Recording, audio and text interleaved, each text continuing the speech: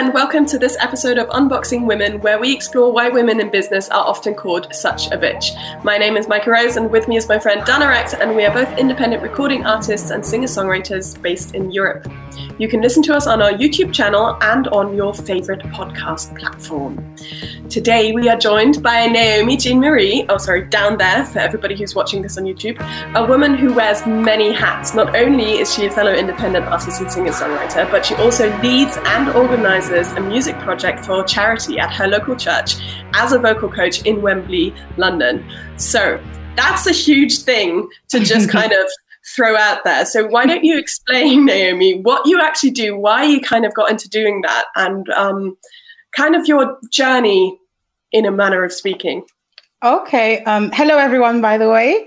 My journey, it began, rewind back, 5 years now? So after uni, when you just finish uni, it's like, what do you do now? What do? I just got this degree. What do I do with this degree? Yeah. So for me, the most natural step to kind of get myself doing something was to support my church. I'm a pastor's child, so I've grown up in church and I've helped them, just along the way. But now that I came back with this degree, I was like to my dad, can I run a project? And because we are both church and charity, I was able to apply for grants through the church. So the first thing I did... You're in a special church, aren't you? Like it's what is it, Pentecostal? Yeah, was it? Pentecostal, yeah. So explain that for a second. So for those who... A lot of people, when they hear the word Pentecostal, they think of music, because Pentecostal churches, they love their music. We're very music oriented. Gospel music is normally associated very much with the Pentecostal church. Choirs, big harmonies. That's normally Pentecostal. Right. So yeah. I grew up with a lot of music around me. I grew up singing, I grew up harmonizing, grew up writing songs, been a lot of included in a lot of choirs and also directing choirs as well. So that was my background pre uni, and then post uni, I kind of wanted, just to support the church now, but bring in music in a different way to just, church service. I applied to my local council, Brent, which is Brent Council, and I applied to run a music project, and yeah, that was it, really. I was successful in getting the money. I was not expecting it. So it was like one of those things where you go, let me try. And then, I've got the money. What do I do now? You have to do it now. I didn't expect this. Like, oh my God. Yeah. Now I need to start planning this. Exactly that. So it was like I was thrown in the deep end because I had to become an employer and get all these different staff members, organize a curriculum for the children, do promotion, do event planning, do just a whole lot, going around to different schools and having workshops to try and get kids in. So I had to do that whole thing just from the get-go. And it was a bit overwhelming, but I would say that it was the best learning curve for me. And it did help to propel my career forward. Because even to this day, I run a different project, but I've run so many projects over the years now. And I found my love for just the community and for charity work through that one project that I started. That's amazing. Yeah. That's really great. Yeah. I also do backing singing and session work and all the typical kind of music stuff that we do that most singer-songwriters do. Yeah. But yeah, the main work that I do is for the community. And this backing vocals and stuff, is that for artists that we know? Is that in a local studio? I've done a Rag and Bone Man concert. Ooh, nice. I met him, but I didn't back for him, unfortunately. It was his concert, but I backed for the opening artist. Okay. His name is Sam Henshaw. He's getting quite big these days. He's growing.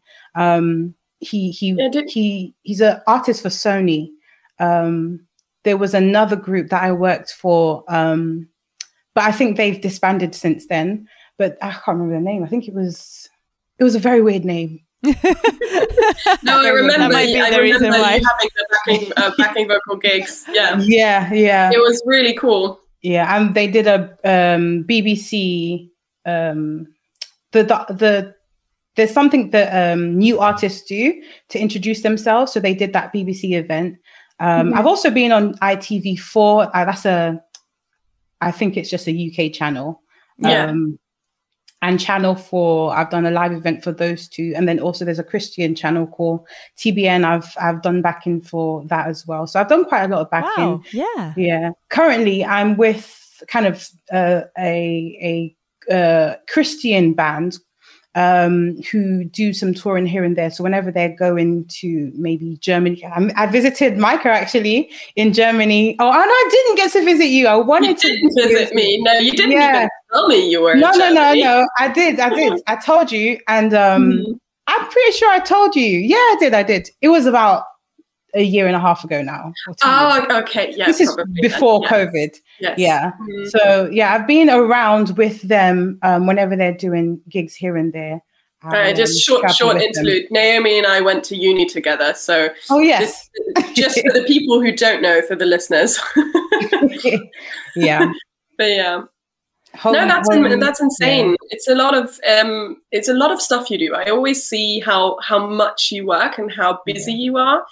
And it's just insane because I know we all go through this kind of learning curve as, solopreneurs really, because we have to kind of get gigs in or get stuff in to kind of keep going, and we don't have employers. So just a random question. How did you find, as somebody who has or generally is not employed, I know you've had normal jobs before, but as somebody who's generally not employed, how was it to then become an employer?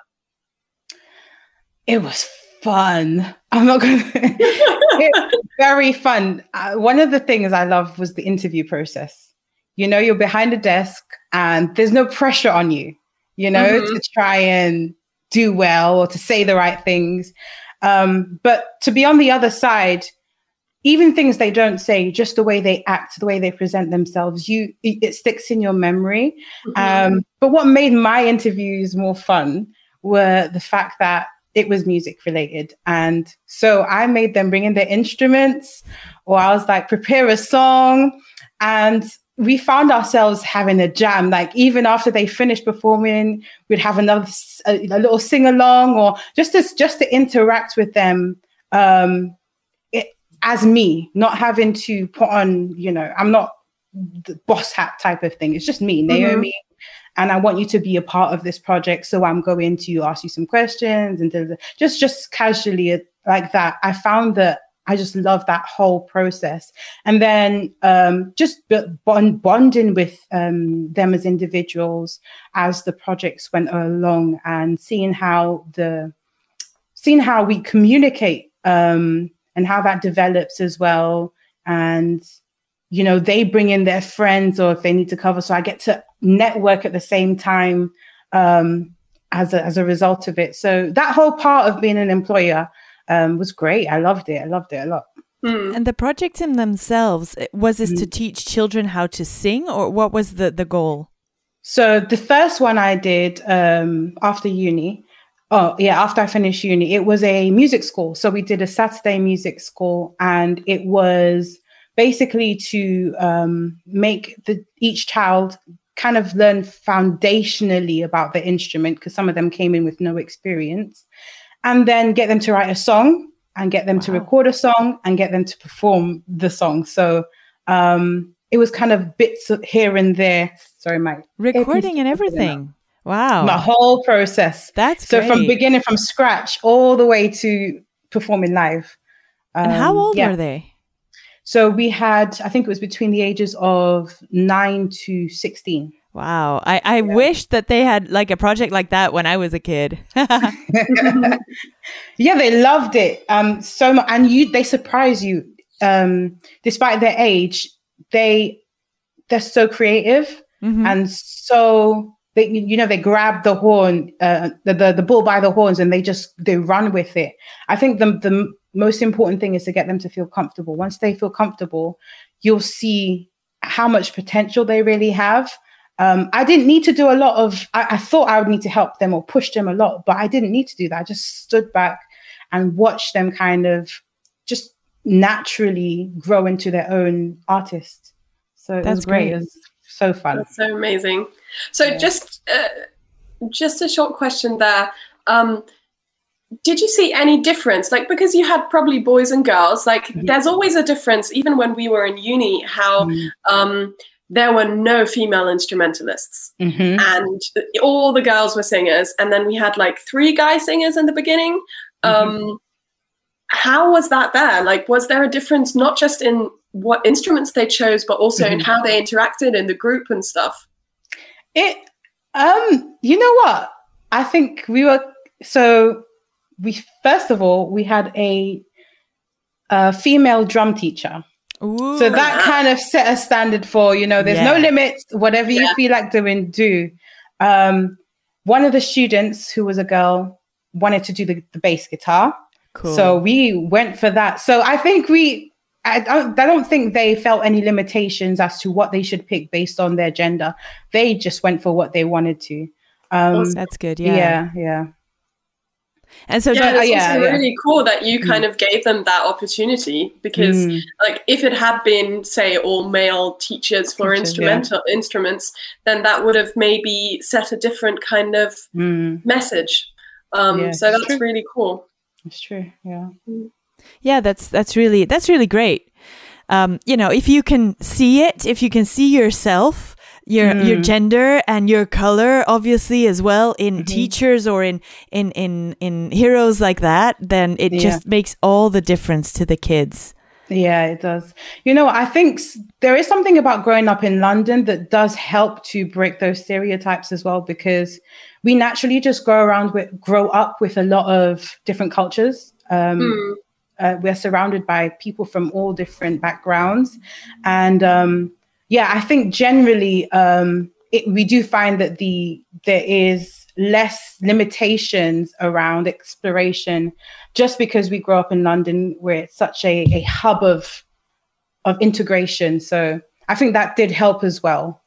Yeah, I think that's very true. I was just actually this weekend talking to somebody who had a couple, an older German couple who had lived in London for a couple of years. And they had a friend there who had been living in London for probably decades. And that friend said she would stay in London forever, but she would never live anywhere else in the UK. Because she said it was so nice and cultural, and everybody was accepted in London. And so she, as a German, was then also accepted.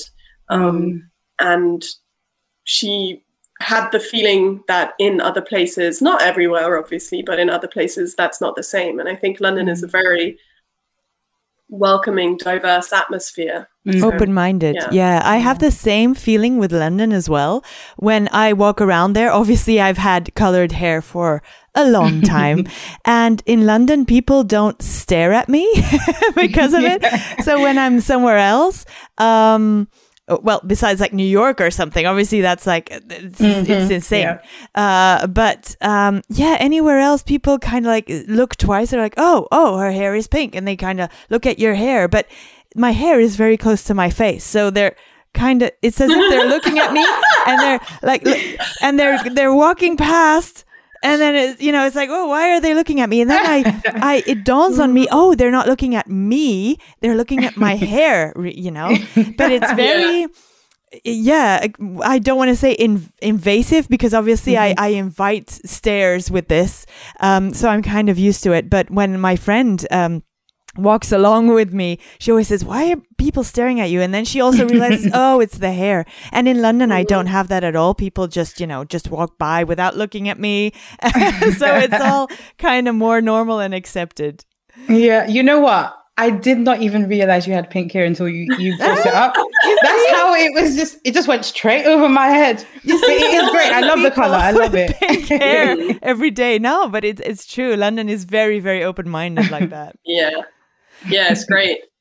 And I wanted to ask you about the vocal coaching. So you do that as well. Is that like your main source of income, or what? What do you do that with? Yes and no, actually. Depends. So I do vocal coaching. Yeah, I do both private and I work for schools as well. So I'm a peripatetic teacher. So I go in just to do vocals in different schools. I've got one main school that I work in, but I do also pop in others. So I would say from that source, yes, it's the main, but I do private lessons as well. Okay. I started that just through doing charity work. So from running projects, parents will come up to me and say, "Oh, can you teach my child on the side?" So that happened by accident. It wasn't an intentional thing.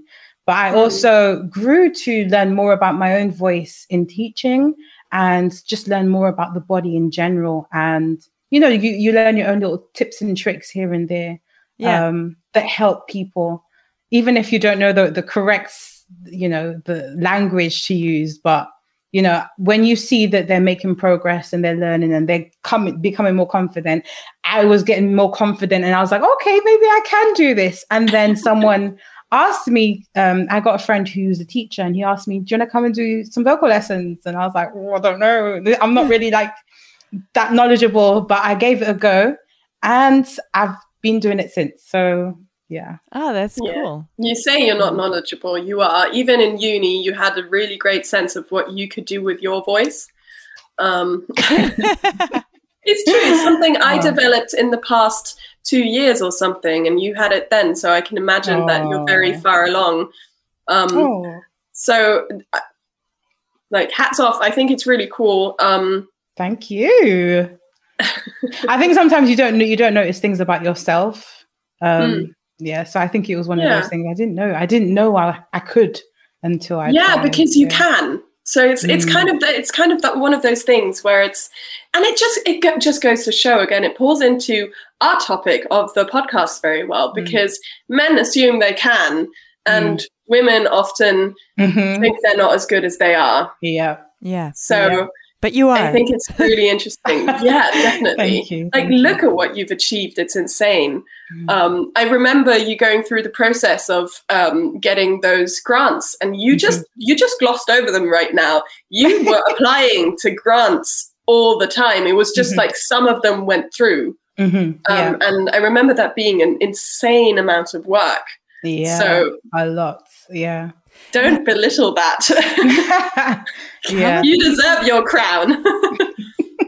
Sorry. How many people were you? How many people is this about? So how many children do you get in an average project? Oh, it varies. The first one I specifically limited it because I just didn't want to get overwhelmed. I can imagine. And because you're going from scratch to performing, so I had 20 kids altogether that I was working with over the course, I think, of 3 months. Okay. Of, working with them. But I've worked with a project with 100 kids. Whoa. I've worked with a project 50, 40, 30. It just depends on what type of project it is. So how many projects have you done so far then? I've done a lot. So I've not applied for all of them myself. Some of them I get invited to be a part of. There's one that I'm currently working on. We're on a bit of a break, but that one's tackling gun and knife crime. And when we first started, it was just with a woman. She had an idea. I think she had gone through some personal things with gun and knife crime. And so she had a passion for it. So she started a project, and we had about 15 kids at most. And then the Metropolitan Police, which is the main police, the people who take care of the police for us in the UK, they wanted to help us and support us. And there were some shopping malls that we did it at. They wanted to support us. And then now the, what's it called? The FA Stadium, FA, whatever. We didn't even know they were in interested in things like gun and knife crime, but aside from sports, they also support work like that. So they joined us, and now it's become a national project because it was only supposed to be for the community. Wow. Yeah. So the Metropolitan Police gave us a bus so that we can go tour around and do vocal lessons on the bus. That hasn't started yet. But this is just telling you how. I remember you talking about this. Yes, it's been in the works for a while, yeah. So because of COVID, we had to kind of postpone things. So I imagine. And when is that starting up now? We don't know. There's some little, little, and we're trying to get some famous people in there. So, we're trying to make it as big as possible because we need, especially this area in London, there's a significant amount of gun and knife crime, and so many families are affected by it. So we want to help youth to kind of stay off the streets, find your love in music and in other things, stay away from the streets. It's just stay away from the streets because that's where it starts. You're hanging around the streets and then you start to get into the wrong crowds. And sometimes they just get hurt from being on the streets. Sometimes it's because they're in the wrong relationships, the wrong people, that they get drawn into things that they shouldn't. So we're just trying to, from a young age, tackle that issue so that they grow up not suffering and being a victim of gun and knife crime. It's great that you're doing that with music, and to bring it back to gender again, and kind of the issues that we've been talking about throughout the podcast so far. So gun and knife crime, are you talking about gangs, or are you also talking about the victims? So the notion that a victim is going to be a woman, especially when it's about mugging or rape or things like that. So does that tie into that, or is this strictly gang related things and so towards men, or is that wrong of me to think that? So typically, statistically, it is true that most males, you'll find that gangs are made up of mostly males, but it is also a female problem, on both sides, on the ones being victimized and the ones who are, the perpetrators, let's say. Yeah, the perpetrators. But on the other hand, I would say that it's also even if you don't have you're not directly being involved in it. Children, they're scared to go out on the street. So this is for both females and males. They're all, actually, before I even get on that point, most victims are actually males as well. Okay. Yes, most victims, because they are the ones who normally are. So even if you're not in a gang, if a gang has a problem with another boy, because it's normally guys who are in the gangs, they have a problem with another gang, they go looking out for that person.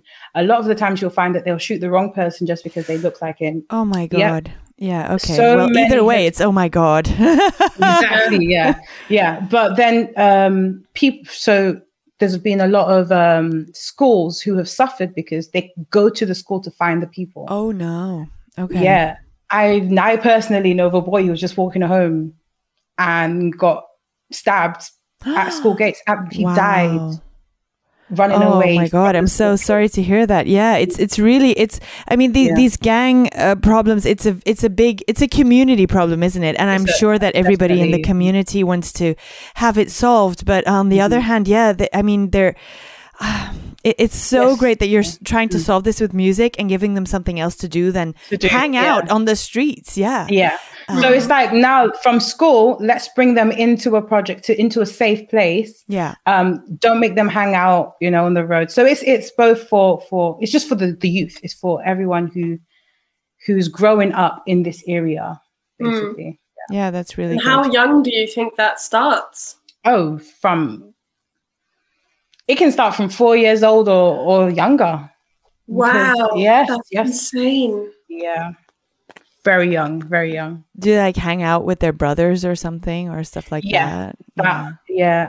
There's a word for it, right? Grooming. There's a word called grooming or something. So they start them young. Yeah. They start them young.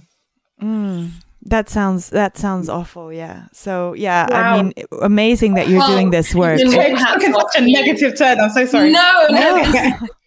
It's important to talk about these things, and this is one of the big reasons why you're doing this as well. Yes. Yeah. So it's, I mean, music. So often, music in and of itself already has like meaning and value, but it's amazing what people can do through music and by using music and introducing people to it. And I think that's really great. Yeah. Definitely. Yeah. I think also that, I mean, the work that you're doing with that is so important. And some people might do this with like sports or maybe animals or something like that. But music and entertainment, I think, is it finds a special place in everyone's hearts as well. And if that's the tool that you can use to give people a safe place to educate them about the dangers and to not have them fall into that. That way of life, I think that's really valuable. I think that's very valuable. Yeah. And the thing is, it's like you're using what you know to try and connect with them. So for me, it's not just about teaching them vocals or how to write a song. It's about forming a relationship, because then they start to open up with you, and then you start to give them advice. Then you start to help them. And from there, you find that you'll know them as they grow up.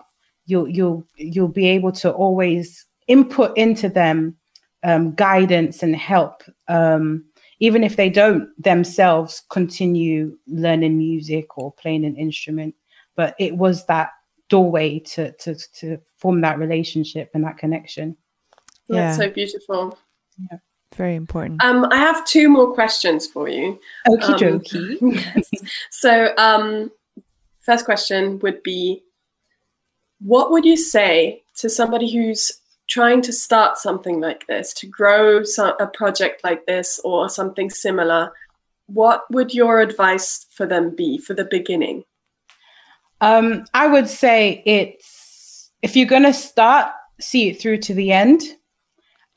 Because when you're doing projects like this, you can grow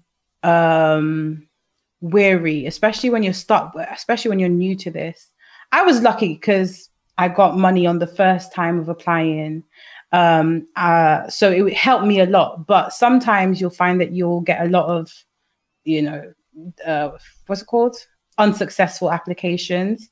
You may also find that there aren't a lot of attendees. Sometimes you'll have 2 people come, and then it takes a long time to build up. But I think if you have a heart for it, the best way to show that you have a heart for it is to stay there and to keep on trying, do what you can and then enjoy what happens no matter what. That's what I would say. Yeah. That's great advice. Yeah. Yeah, that is. And so the second question is something that we ask all of our guests here is, have you ever been called such a bitch?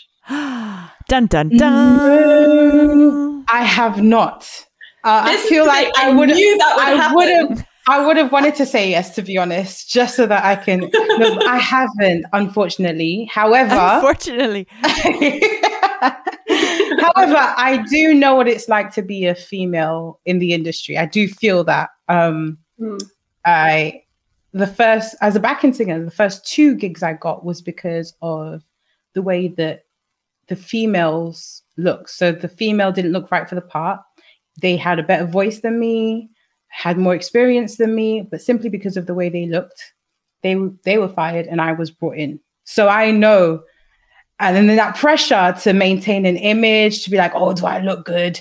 It wasn't about the voice, unfortunately. It wasn't about the talent. It was about the look. So as a female, I went into the industry feeding the pressure to look feminine, to look put together. And that's not naturally me, if I'm honest. I like my pajama bottoms, but I had to, really do I had to buy a lot of clothes, had to buy makeup, had to try and learn things so that I could look the part. Okay, sorry, but you know how to do makeup. That's I lost that a long time ago, Micah. Okay. I'm an all natural gal these days, so I've lost my touch. And this is for a backing singer position? Yes, a backing, exactly. And you had to buy the clothes yourself? Exactly. Yes.